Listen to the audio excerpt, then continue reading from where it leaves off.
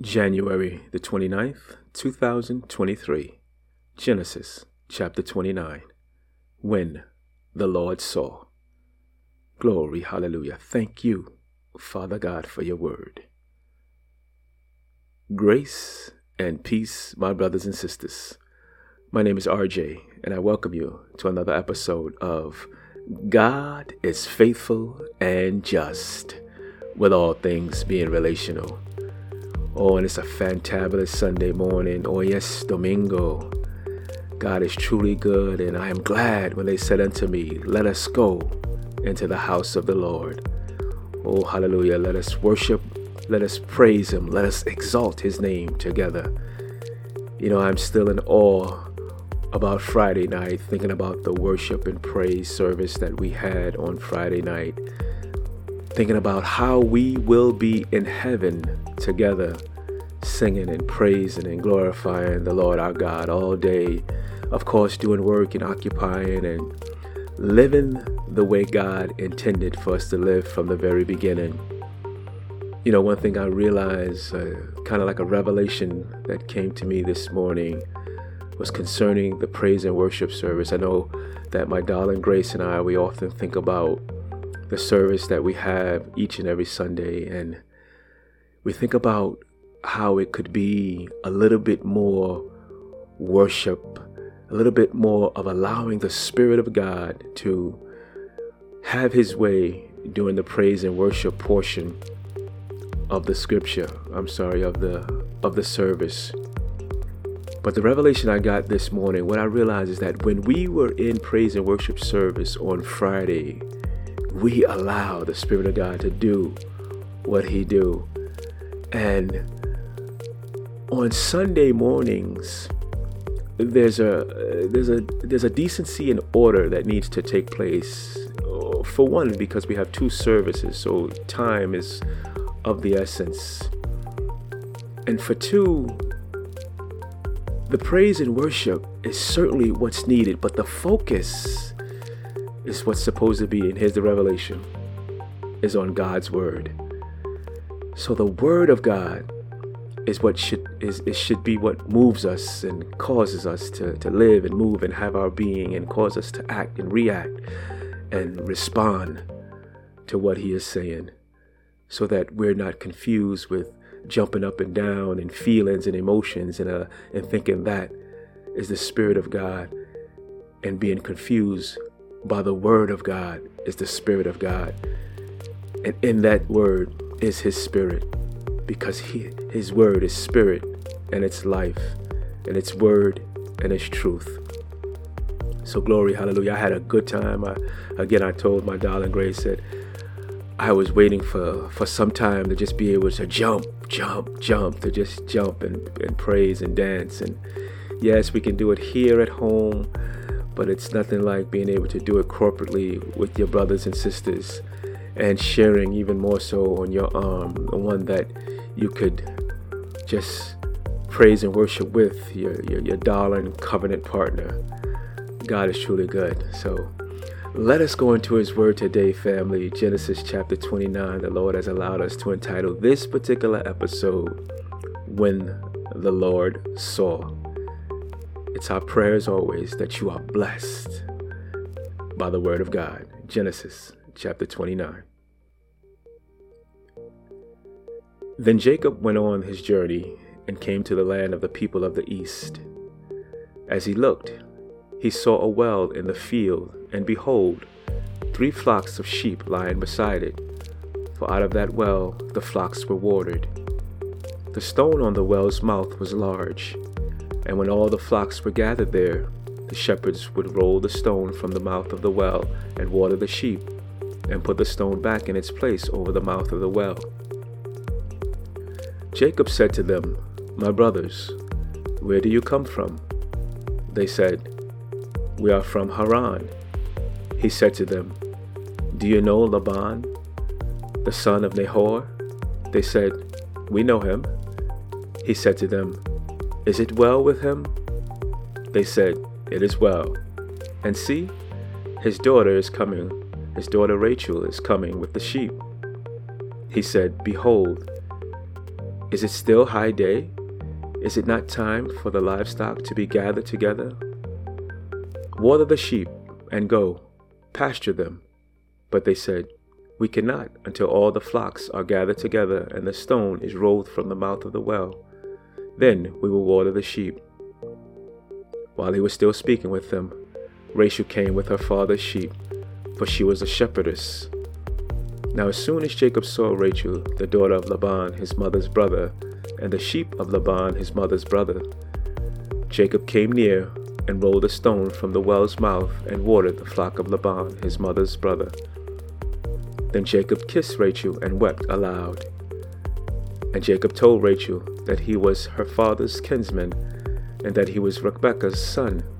And she ran and told her father. As soon as Laban heard the news about Jacob, his sister's son, he ran to meet him and embraced him and kissed him and brought him to his house. And Jacob told Laban all these things. And Laban said to him, Surely you are my bone and my flesh. And he stayed with him a month. Then Laban said to Jacob, Because you are my kinsman, should you, therefore, serve me for nothing? Tell me, what shall your wages be? Now Laban had 2 daughters. The name of the older was Leah, and the name of the younger was Rachel. Leah's eyes were weak, but Rachel was beautiful in form and appearance. Jacob loved Rachel, and he said, I will serve you 7 years for your younger daughter Rachel. Laban said, It is better that I give her to you than I should give her to any other man. Stay with me. So Jacob served 7 years for Rachel, and they seemed to him but a few days because of the love he had for her. Then Jacob said to Laban, Give me my wife, and I may go in to her, for my time is completed. So Laban gathered together all the people of the place and made a feast. But in the evening he took his daughter Leah and brought her to Jacob, and he went into her. Laban gave his female servant Zilpah to his daughter Leah to be servant. And in the morning, behold, it was Leah. And Jacob said to Laban, What is this you have done to me? Did I not serve you for Rachel? Why, then, have you deceived me?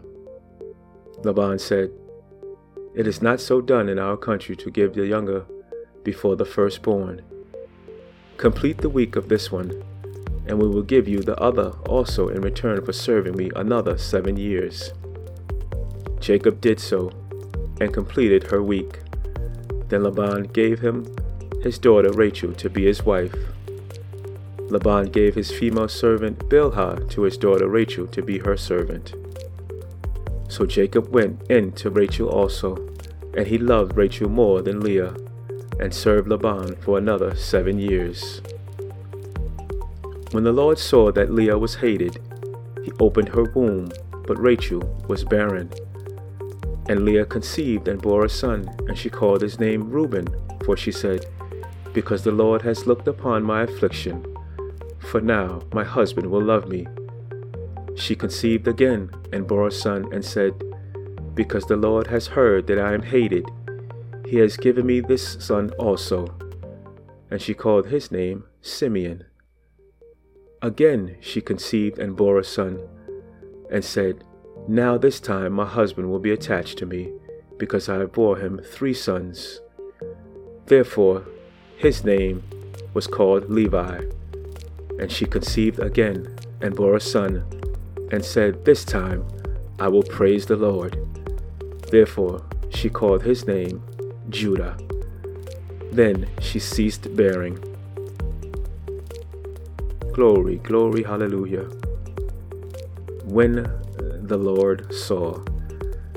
There's so many things that we could take out of this portion of scripture. You know, the deception of the father-in-law, and we know that Jacob was once a deceiver, or maybe even still is. And you know, we could think about the many sons that Leah now has had for Jacob.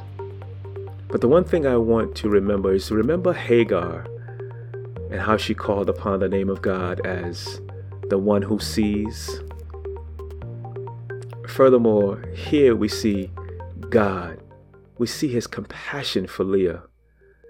Because she was hated, the scripture said, he opened her womb. God is for the underdog. Indeed, he is. He is for the broken heart, the heart that needs and cries out for his hand. The scripture says in Psalms 51 chapter and verse 17, the sacrifices of God are a broken spirit and a broken and contrite heart, O God, you will not despise. Glory, hallelujah. I don't believe that God is punishing one or favoring the other. What I do believe is that because God has the big picture in his hand, because he knows the end of our lives before it even starts, he can act accordingly. Glory, hallelujah. When we truly come to the realization that God knows all, that he is omniscient, we will learn to be sensitive to his Holy Spirit in every aspect of our lives. We will ask the question, Lord, how will you use this situation in my life? How can I be of service to make sure that even in this situation, you get the glory? Glory, hallelujah.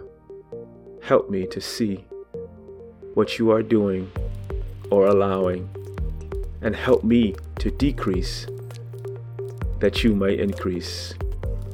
Oh, hallelujah. I know Pastor Bernard always asked us to ask the question, and the question is, has it ever occurred to you that nothing has ever occurred to God? Oh, hallelujah. When the Lord saw, oh, Father God, in the name of Jesus, help me, help us, Lord God. Help us to see what you see, to hear what you hear, and to love like you love, that you might get to glory. Glory, hallelujah. We pray this in the name of your Son, Jesus, Yeshua, the Anointed One. Glory, hallelujah. Be encouraged today, family, and be that encouragement to those around you. Be that salt, be that light, be that disciple that God has called you to be. Glory, hallelujah. And my friend, if you receive this episode, this podcast, if you're receiving this message from a friend, for a loved one, or if you scroll on the internet and came across it, we know that it is not by coincidence, it's by divine appointment. God is calling you. You're his son, you're his daughter. Indeed, if you hear his voice, harden not your heart. In the day you hear it, open the door, let him come in, let him sup with you. We all have sinned and come short of the glory of God. But God said, if you confess your sins to him, he is faithful, he is just to forgive you of your sins and cleanse you from all unrighteousness. If out of your mouth you call upon the name of Jesus, and in your heart you believe that God raised him to pay the penalty, the price for your sin, you shall be saved. You shall walk with the family of believers. We want to walk with you, family. We love you. Indeed, we do. Grace and peace be upon you. And we look forward to being with you here again on tomorrow.